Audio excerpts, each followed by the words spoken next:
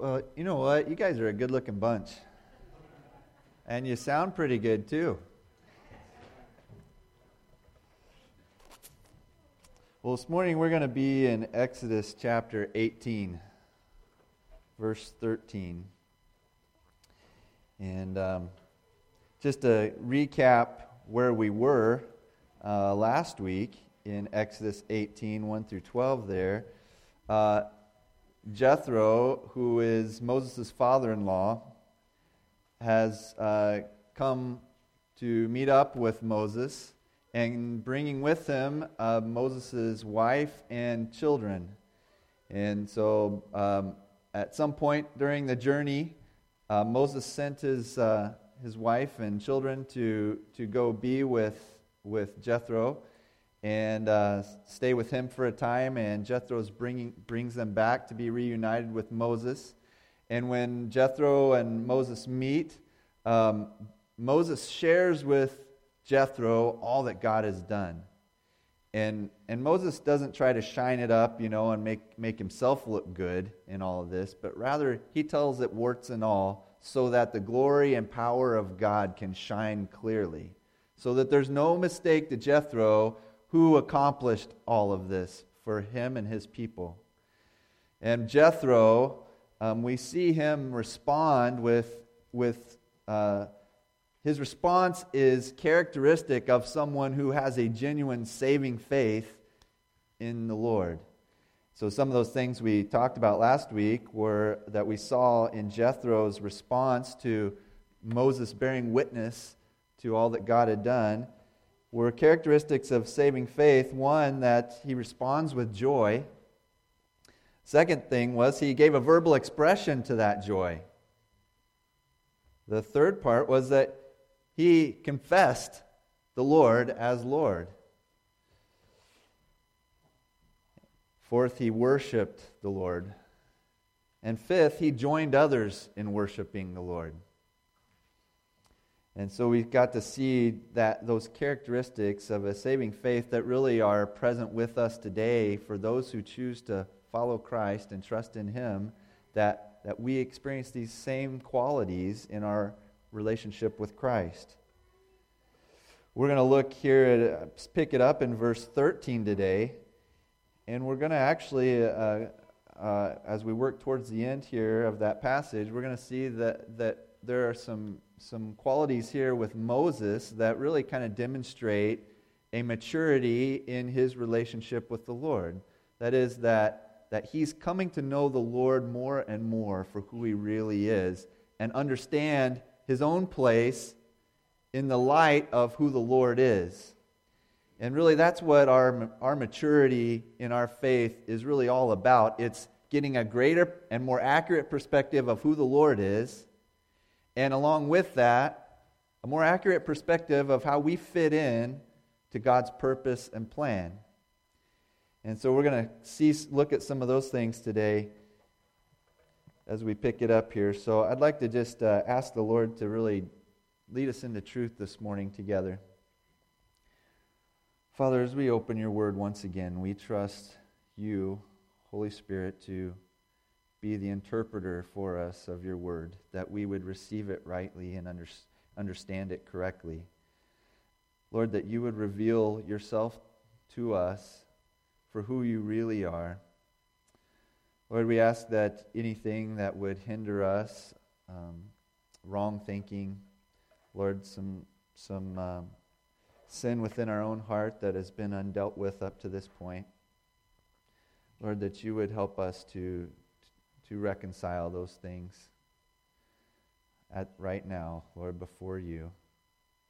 That we would be open to receiving your word and having you teach us today. Lord, we want to know you more completely, more fully. Lord, we want to worship you for who you really are, and we want to have our lives transformed by a greater understanding of who you really are and drawing deeper into this relationship with you. So, Lord, we ask that you would lead us into all truth today. And we thank you just for the opportunity, Lord, to be all together, to receive your word, and pray that you would Lord, unite us as one in your Spirit, in this common faith in our common Savior, with this common word. In Jesus' name, amen. Exodus chapter 18, verse 13 is where we'll start. The next day Moses sat to judge the people, and the people stood around Moses from morning till evening. When Moses' father-in-law saw all that he was doing for the people, he said, "What is this that you are doing for the people? Why do you sit alone and all the people stand around you from morning till evening?" So one of the things that's happening at this point in Exodus is that Moses' duties have grown, have expanded. And it's understandable because when we consider the context of Israel at this point, they've recently exited Egypt. Egypt was all they knew of existence until the Lord saved them. This generation of Israelites didn't know anything different than life in Egypt. So they're learning a whole new way to live. Not only that, but they've been reunited with their covenant God, the one who sees them, the one who heard their cries while they were in Egypt, the one who saved them out of Egypt, out of slavery, saved them from the Egyptian army, and now is saving them in the midst of the desert, both from hunger and thirst and enemies. And they're growing in their understanding of who He really is. But they're also trying to work out in the midst of that what it means to be a people who belong to God. What does it look like in the daily stuff for them to be the people of God? For them to walk with Him by faith? What does that really look like? And that's the same issue that we wrestle with, right? When we read God's Word, or when we receive teaching on God's Word, or counsel from others from God's Word, the one thing that we eventually have to work out, if it's going to be of any use to us, is how do we go from hearing it and believing it to putting it into practice? What does it mean for me in the context of where I live? How do I do something with this?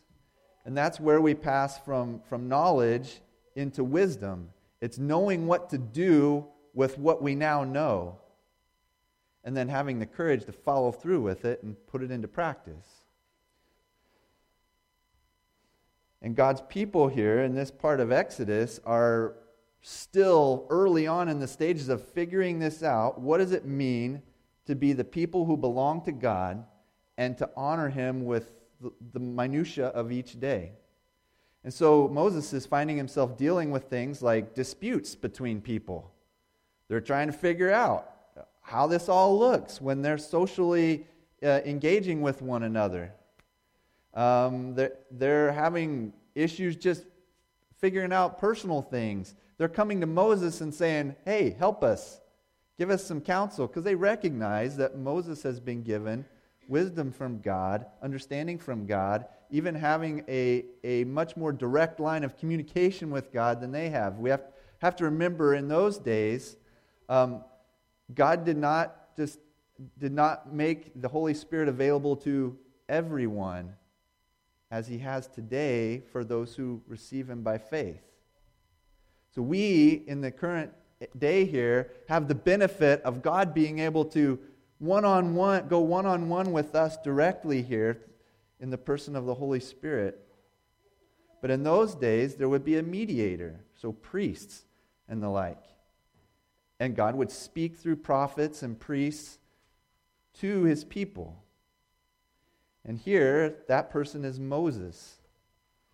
And so they recognize this, and they go to him with all of these issues. Now, Jethro he's independent from all this. And this is a wonderful thing for Moses here and all of God's people, because Jethro is not emotionally tied to anything that's going on here. Moses has been pouring everything he has into just shepherding and governing and helping the people of God.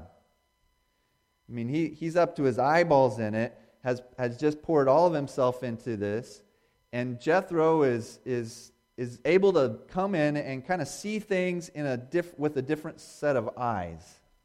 And so as he's seeing what Moses is doing from sun up to sundown, that he has people coming before him with all of these issues and disputes, and Moses is trying to teach them what it means to follow God and to honor God in the midst of these issues that they're having. And, well, Moses is one guy. So, even if only 1% of the people at this point are having issues on that particular day, that's still a really long line of people. And so Moses the people are waiting and waiting and waiting to be able to bring their case before Moses, and Moses is exhausting, and people are getting exhausted. Jethro sees what's going on, and he just says, "Moses, what in the world's going on here? What are you doing? What are you trying to accomplish here?" Verse 15, and Moses said to his father-in-law, "Because the people come to me to inquire to God." So Moses just says, in verse 16, when they have a dispute, they come to me and I decide between one person and another, and I make them know the statutes of God and his laws. So Moses just responds with, well, here's the problem that I'm trying to work out here. I'm trying to help them and shepherd them, to teach them what it means to be the people of God and to help them work through all these disputes and issues that they're having. And this is a real need among God's people. And so, verse 17, Moses' father-in-law said to him, "What you're doing is not good." Now, if you're Moses, put yourself in Moses' shoes. It might not be actually all that big of a step for you to do. Because I'm sure that as I look around here, that most of you have, at one point or another, or many points along the way, been in the position of you have poured yourself so much into something, and then someone has said, what you're doing isn't good at some level. And it's crushing.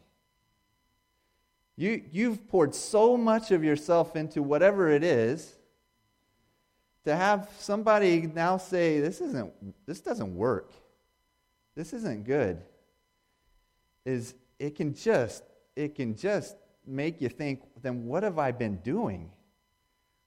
What have I been doing? What has this been worth then that I've been investing into all of this? But I appreciate how Moses responds here, because that's how our flesh responds. We take offense to it. We take it personally because we've poured so much of ourselves into this. And our flesh says, hey, who are you to walk in here in my living room and tell me how I ought to decorate? Right? You don't live here. And you could very easily see Moses kind of take offense to what Jethro's saying here, but we're going to find out that the way Moses responds shows us that he believes that the Lord is the one who is ultimately the shepherd of his people and not Moses. And so we're going to see that Moses doesn't actually take this personally like we would be tempted to, and maybe Moses was as well. Because he recognizes God's put him in line here as a steward of God's people. And God can do whatever he wants. And so Moses' desire, as we're going to see, is ultimately to please the Lord, not to fulfill himself. Well, Jethro's words, what you're doing is not good. And Jethro, we're going to see here too, his desire isn't just to come in and be the know-it-all father-in-law who just says, man, you're screwing this up. Why don't you do it my way? I got it all figured out. We see Jethro's heart in this too, is really ultimately, hey, I want to help my son-in-law fulfill this calling that God has brought him to. I want him to be successful. I want God's people to be successful. And that comes through in what the rest of what Jethro says.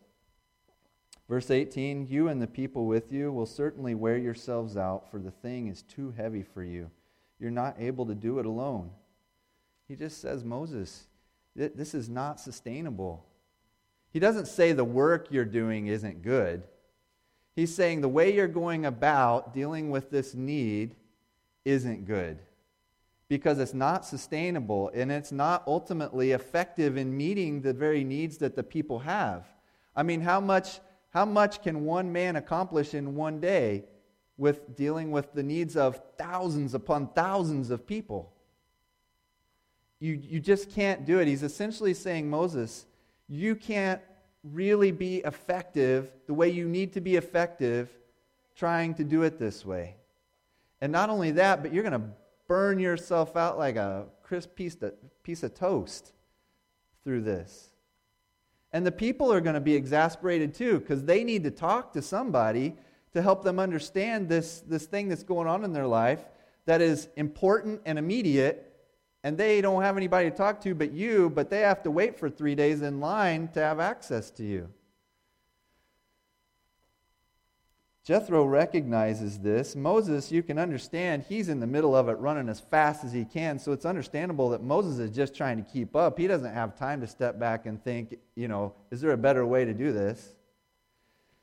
And so God brings Jethro into Moses' life to help steer him in a more successful way for the benefit of Moses and all of his people.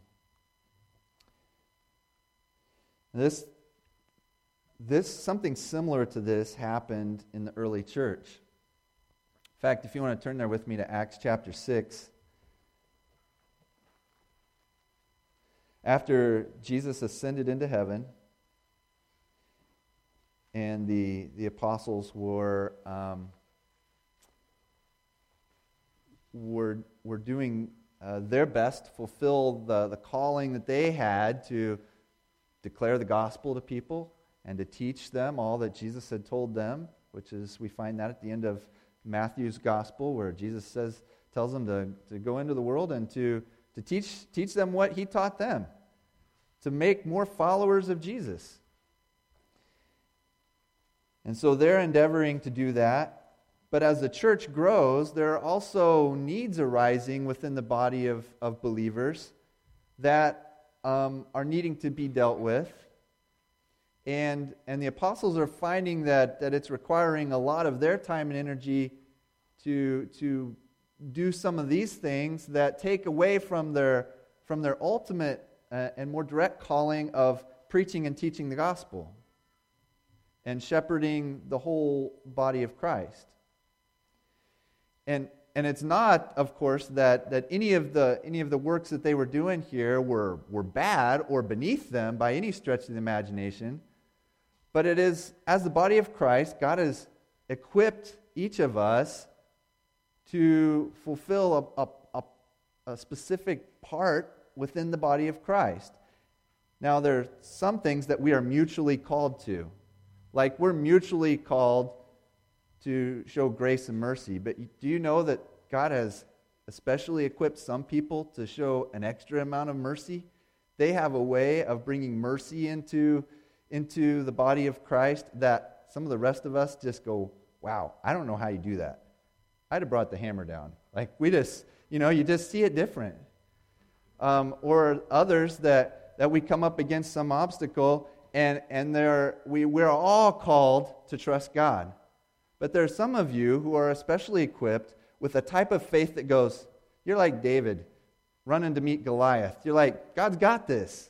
Come on, guys. And while the others of us are sitting back going, all right, how are we going to do this? We need to rethink this. We need to have a meeting about this. God's equipped us with different measures of things as the body of Christ. So it was with the apostles. The apostles had a unique calling within the scope of the body of Christ. It certainly was not beneath them to care for widows in the church. That was part of the scope of their work, but were they to devote all of their time to that, it would take away from their teaching and preaching. So let's look at Acts chapter 6. This is one of the issues that comes up here. Verse 1, "Now in these days, when the disciples were increasing in number, a complaint by the Hellenists arose against the Hebrews because their widows were being neglected in the daily distribution." Now, there's nothing really here, I don't think, that is to suggest that they are intentionally being neglected. Maybe, but it doesn't appear that way to me. It appears that there's so much going on here and the needs are growing that there's things that are slipping through the cracks here. And it's important.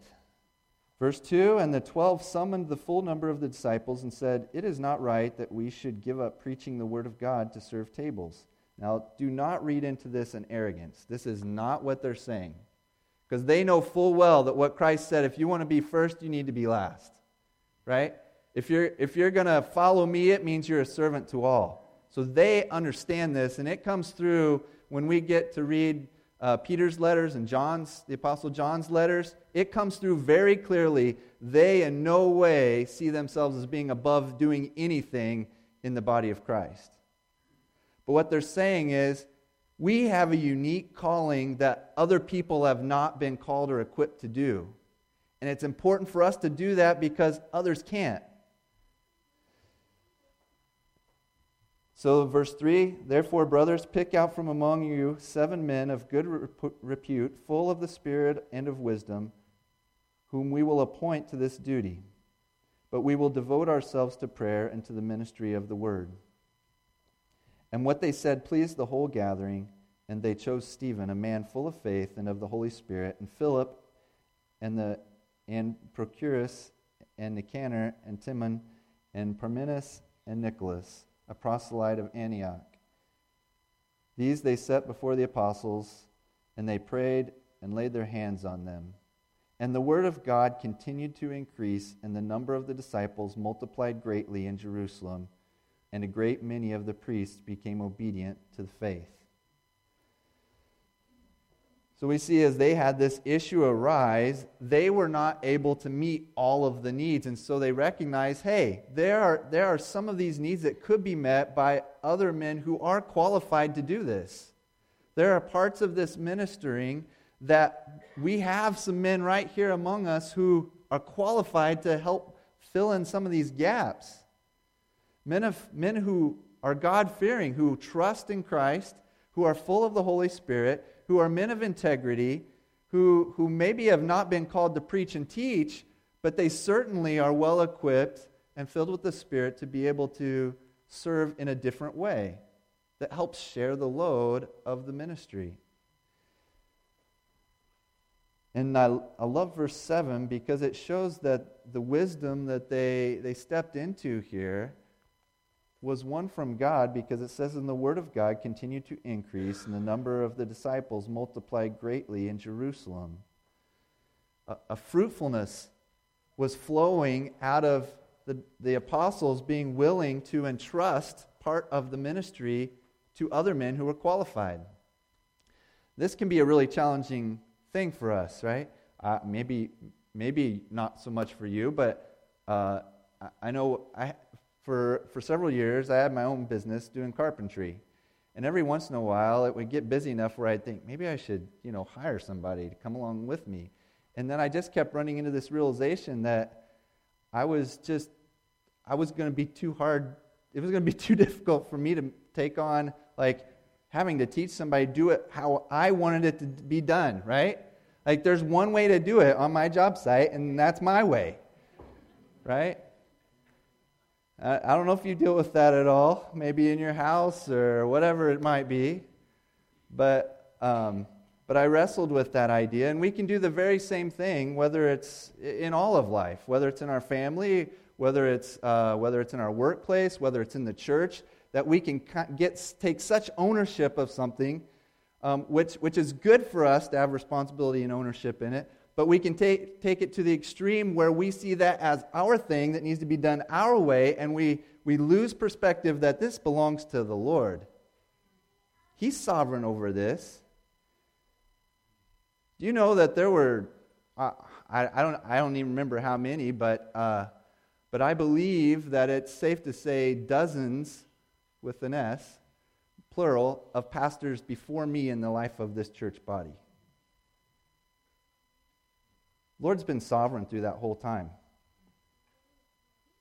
I'm not indispensable in the kingdom of God. I am treasured in the kingdom of God. By God and hopefully by His people, just as you are. So that is not to say we're worthless. It is to say that God is sovereign over this. And when I pass, He will bring someone else who is well equipped to shepherd His people in accordance with His will and purpose. Just as whatever role He's given you, He will be faithful to bring in the right people at the right time to serve His body, His family. Because He loves His family more than you and I do. He is more capable than you and I. He is wiser than you and I. He understands the needs better than you and I. He just flat out loves us and is more capable than any of us and all of us together. And so we can trust Him in the midst of that. And the apostles showed that kind of faith when they said, hey, let's find some capable men that we can entrust part of the work of this ministry to. They weren't trying to get out of anything. It was really an act of faith where they said, Lord, this is more than we can do. So you have to do this.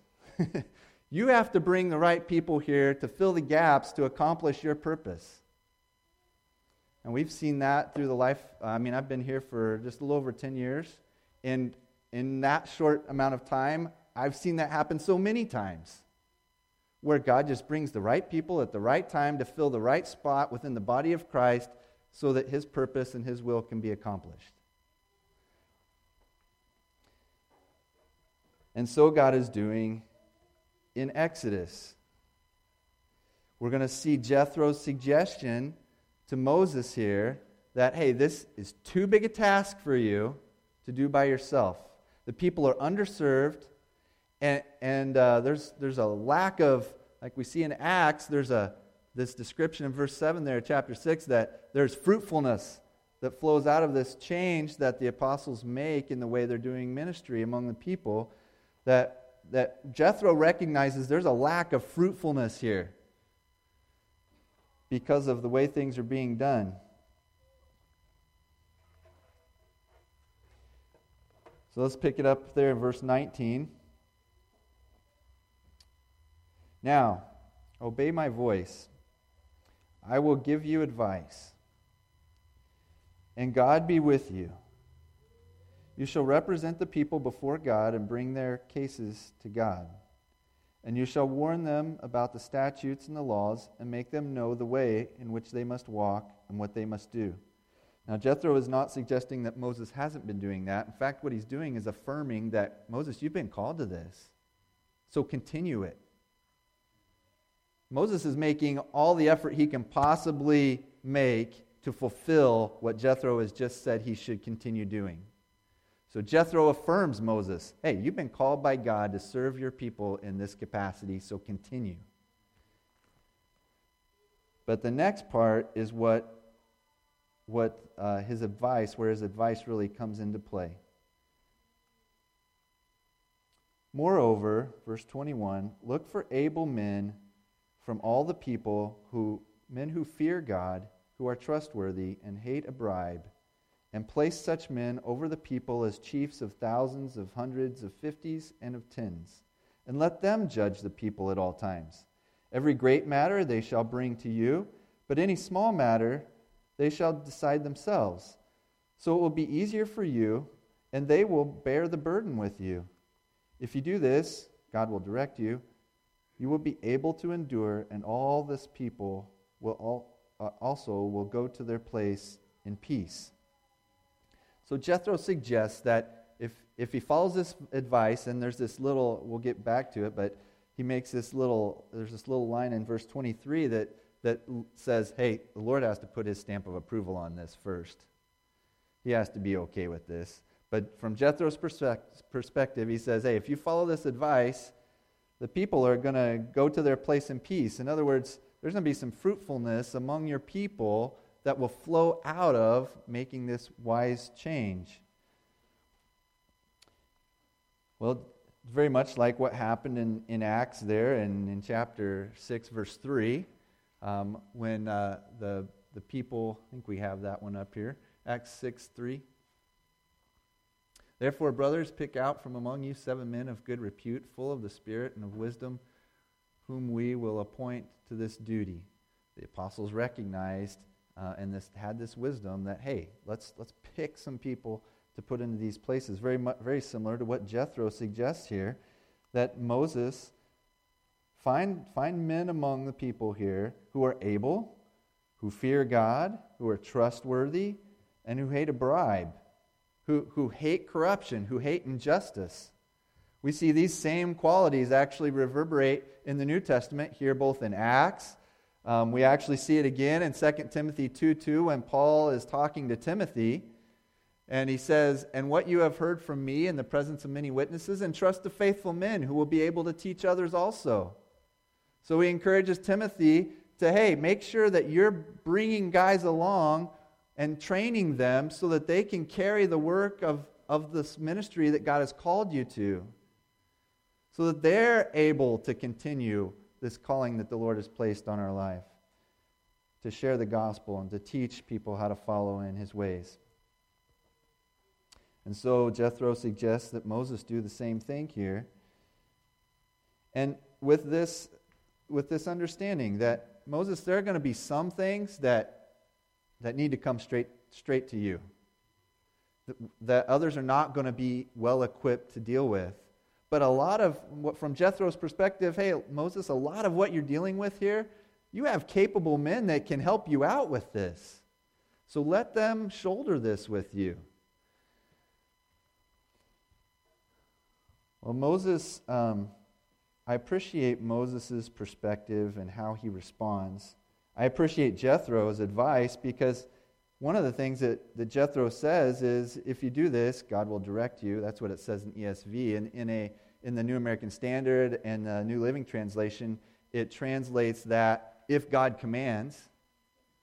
And so Jethro acknowledges that this plan needs to be submitted before the Lord.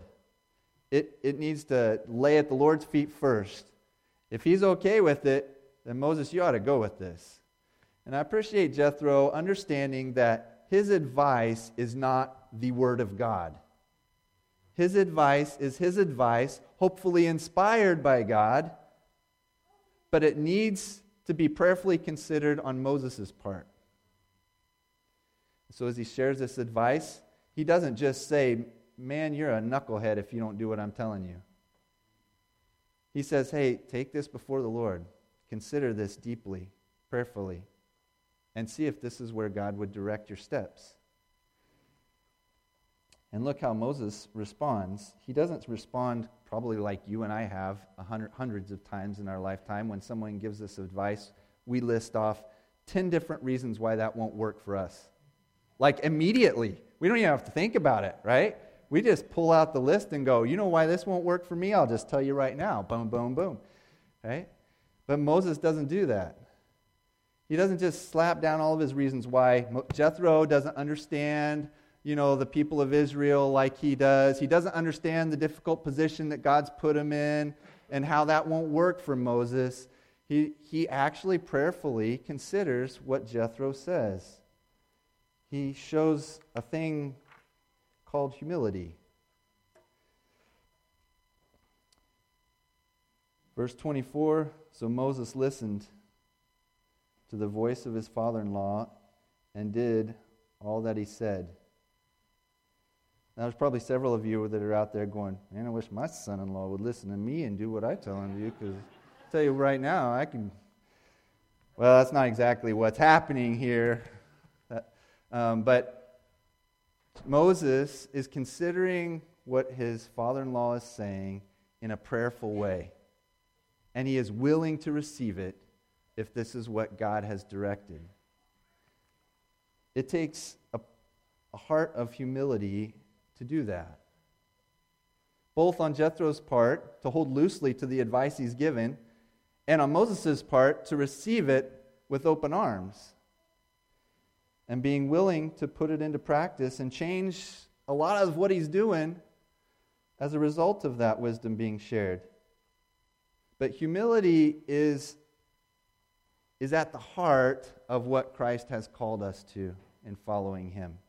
In fact, really without humility, we can't even come to know him. So long as we believe that we don't need him, we will not receive him as Lord of our life, as Savior. It is at the point that we get to the place where we recognize we need him that we can then receive him by faith. Matthew chapter 5, verse 3, what we refer to as the Beatitudes, Jesus says, "Blessed are the poor in spirit, for theirs is the kingdom of God." What does it mean to be poor in spirit? It means you recognize your neediness before God, that you need him. Those are the ones to whom the kingdom of God belongs, is to those who recognize they need the Lord. It's at the heart of our faith in who he is and our walk with him.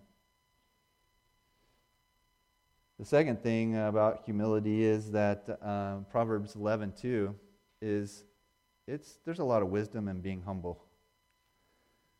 When pride comes, then comes disgrace. But with the humble is wisdom. How many times have you just taken a big old pie to the face because you were just too prideful to do anything else? Well, Proverbs says that that's exactly what you ought to expect if you set out to continue in your pride, but when you humble yourself, you're open to receiving wisdom. That's how Moses responds here. It says he listens, which also is, there's another component here to humility in our walk with God that we might call teachability. That we recognize our need for God and we are willing to be taught by him.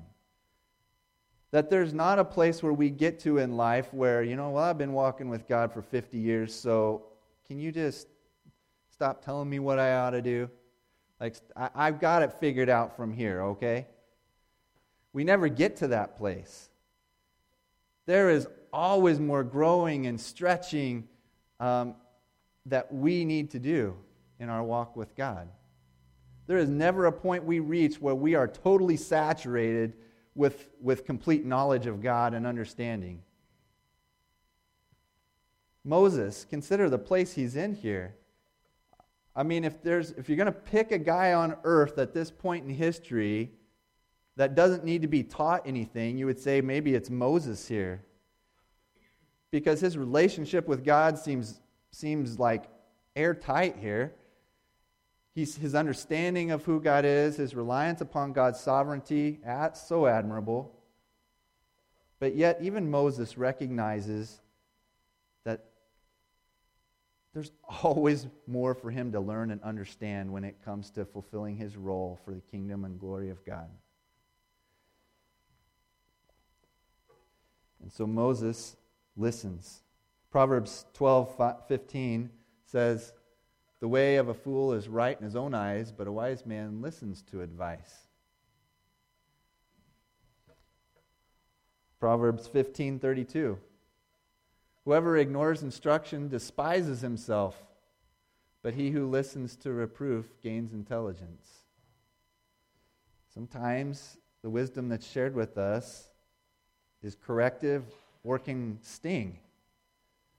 But those who deny it because it stings are foolish. Proverbs 19:20. "Listen to advice and accept instruction that you may gain wisdom in the future." Proverbs is full of sayings like this. And so Moses listens to Jethro and did all that he had said. And this wasn't a did that just flows out of, well, my father-in-law said it, so now I have to obey. But it was, he prayerfully evaluated is this from the Lord? And then when he deemed that this is from the Lord, then he did it. He held loosely to whatever system had come into place with himself as leader of the Israelites. Recognizing, once again, like, God's in charge of this operation. This isn't me. This isn't mine. Same thing that the apostles recognized in Acts when they implemented their plan in Acts chapter 6, verse 5. I've got some questions for you to consider. Because at the heart of the reason Moses is able to respond with humility, teachability, is because he trusts God. He so believes in the sovereignty of God over all the problems of Israel that he can hold loosely to the role that God has given him. You know, at some point, and I think Moses understood this, God's covenant was everlasting, and God's faithfulness was everlasting, but Moses was not. And Moses' earthly days were numbered. And if the whole plan hinged on Moses, then the day Moses died, this thing fell apart. That's what would happen. But Moses recognized God is sovereign over all of this. And he trusted in that. Moses knew he played an important part at this point of Israel's history, but he also knew that the whole thing didn't hinge on him. And so he was able to hold to the role God had given him, the responsibilities God had given him. He worked hard to fulfill the role, but he held loosely to it. Lord could take it from him anytime or change it and do whatever he wanted to with it for his glory and his purpose. But if we don't really trust that God is sovereign, that he's really in control, that he's all-wise and all-knowing, and that he's good and that he's trustworthy, then we're going to hold pretty tightly to our roles in this life, whether it's our role as a parent or our role in a job or our role in a church, that we're going to start to feel like they need me here. Right? Like, they don't just need me as in I need to contribute, but they need me as in if something happens to me, man, this thing is going south in a hurry. Right? And we start to have that attitude within us. And what that really demonstrates is that we really don't have a grasp on the sovereignty of God over that area of our life. I'm finding now, listen, I'm looking in the mirror on this one as I say it. The finger's pointing right back at me here because I'm a parent with kids transitioning into being totally on their own. So those of you who've gone through that, you get what I'm saying? You know, it's uncharted water here. And I'm wrestling with how to be a parent now in the life of someone who needs to operate independent of me. Right? I haven't got it figured out yet, so, you know, I'll share what I know, but it ain't much. All right? So I'm in the midst of learning this myself. But let me ask you some questions. Are you trusting in the Lord's sovereign power, or are you trusting in your own ability? Here's some questions to maybe evaluate that. This one, here's the first one, and I don't think I might have these up. Yeah. Are you insecure?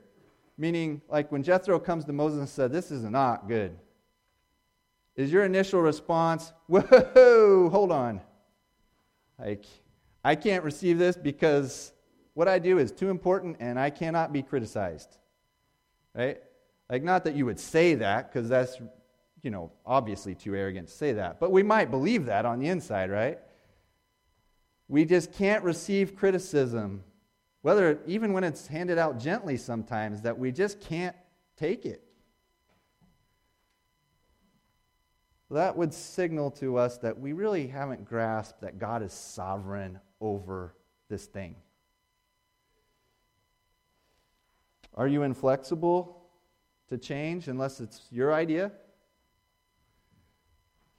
Do you get defensive when others share wisdom with you or counsel or suggestions and you pull out that list like, bam, I've got a list here in my notes on my phone that I can go to every time that'll list off 10 reasons why I should not do what you're telling me I should do. Are you able to listen? I mean, really listen. You know, not just like where it just goes, but like prayerfully consider what's being shared with you. Are you able to really receive it and consider it before God? Like maybe what they're saying has validity.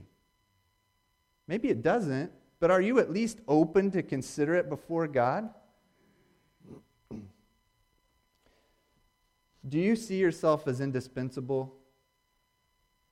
Now, I know that's not a godly thing to say, that you're too important, that people can't do without you, but do you believe that in your heart? When you look at your life, do you see yourself more in the role of Lord of your life or servant of God? As in, God has entrusted something to you, and your job with that is just to serve Him and do what makes Him happy? Or is it that this is your domain, and you have to make it work right?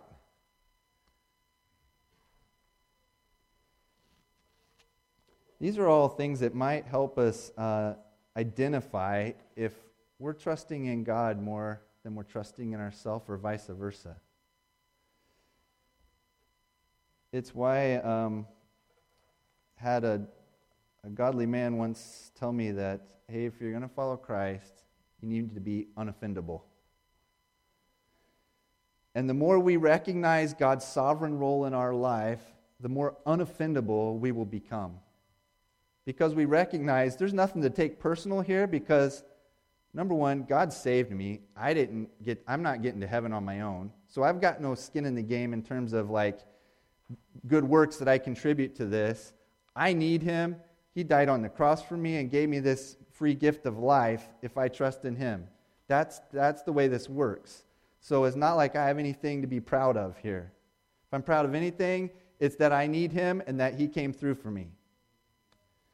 The second thing is, the work He's called me to do, I can't take too personally either, because it's His work that He does through me, so long as He sees me beneficial to doing that work, right?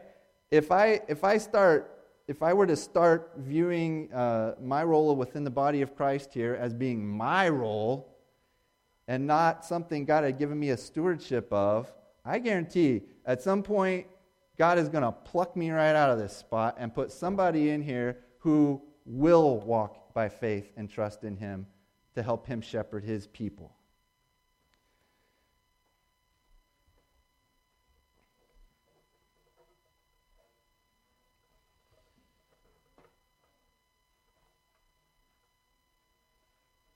There are marks of maturity as a follower of Christ, and trusting in the sovereignty of God is at the heart of it. And the more we grasp that, we're going to experience a growth in humility, teachability, and just a flat-out faith in His ability to sovereignly govern and shepherd and take care of things. I want to end with Exodus chapter 6, verse 1.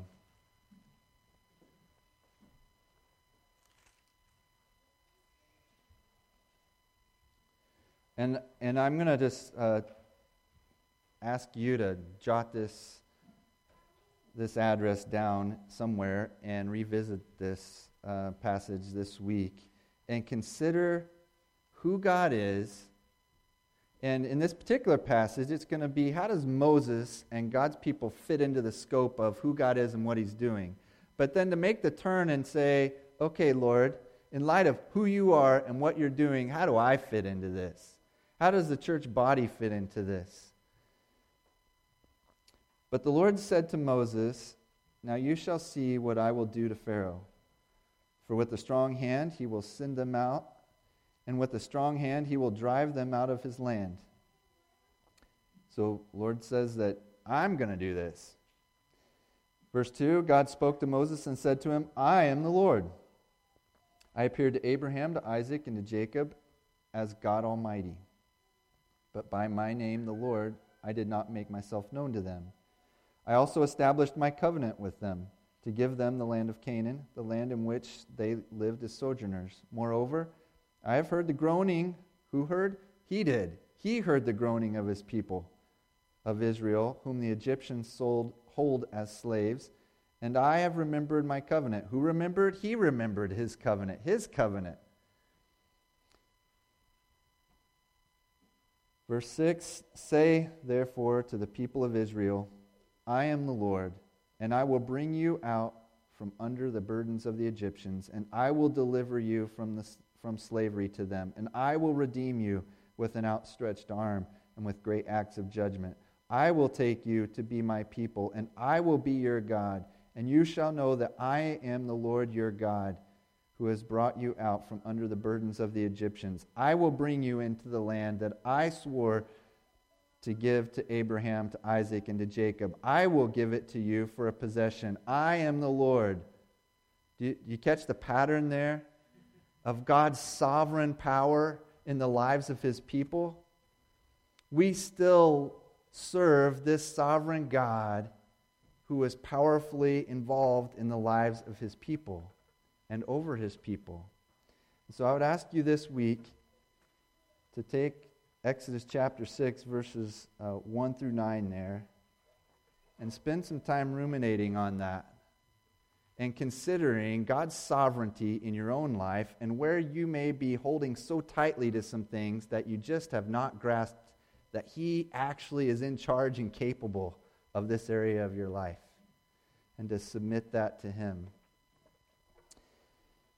And it could be that it's just your whole life that you haven't come to grips that maybe God is trustworthy with that.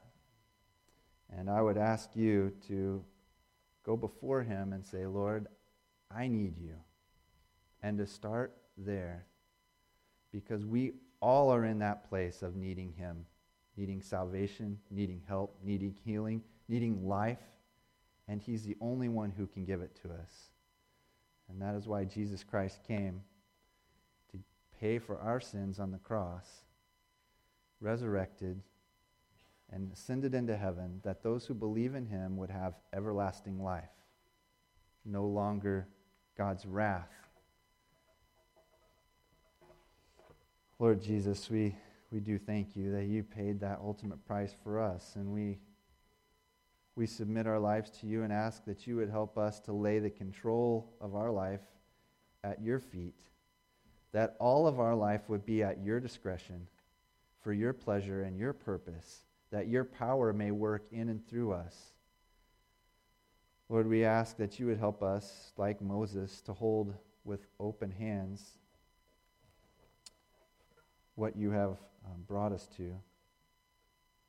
That you would help us to just hold loosely to what you've entrusted to us, because this is your work. This is your purpose. This is your will that you have invited us to participate in. So Lord, we just pray that you would find us faithful to the tasks that you've given us, that we would not take offense to your correction or suggestions, and Lord, that we would, Lord, walk in your Spirit, in step with you, and never against you. Lord, grow us in humility and teachability and faith in your sovereign power at work. We pray this in Jesus' precious name. Amen.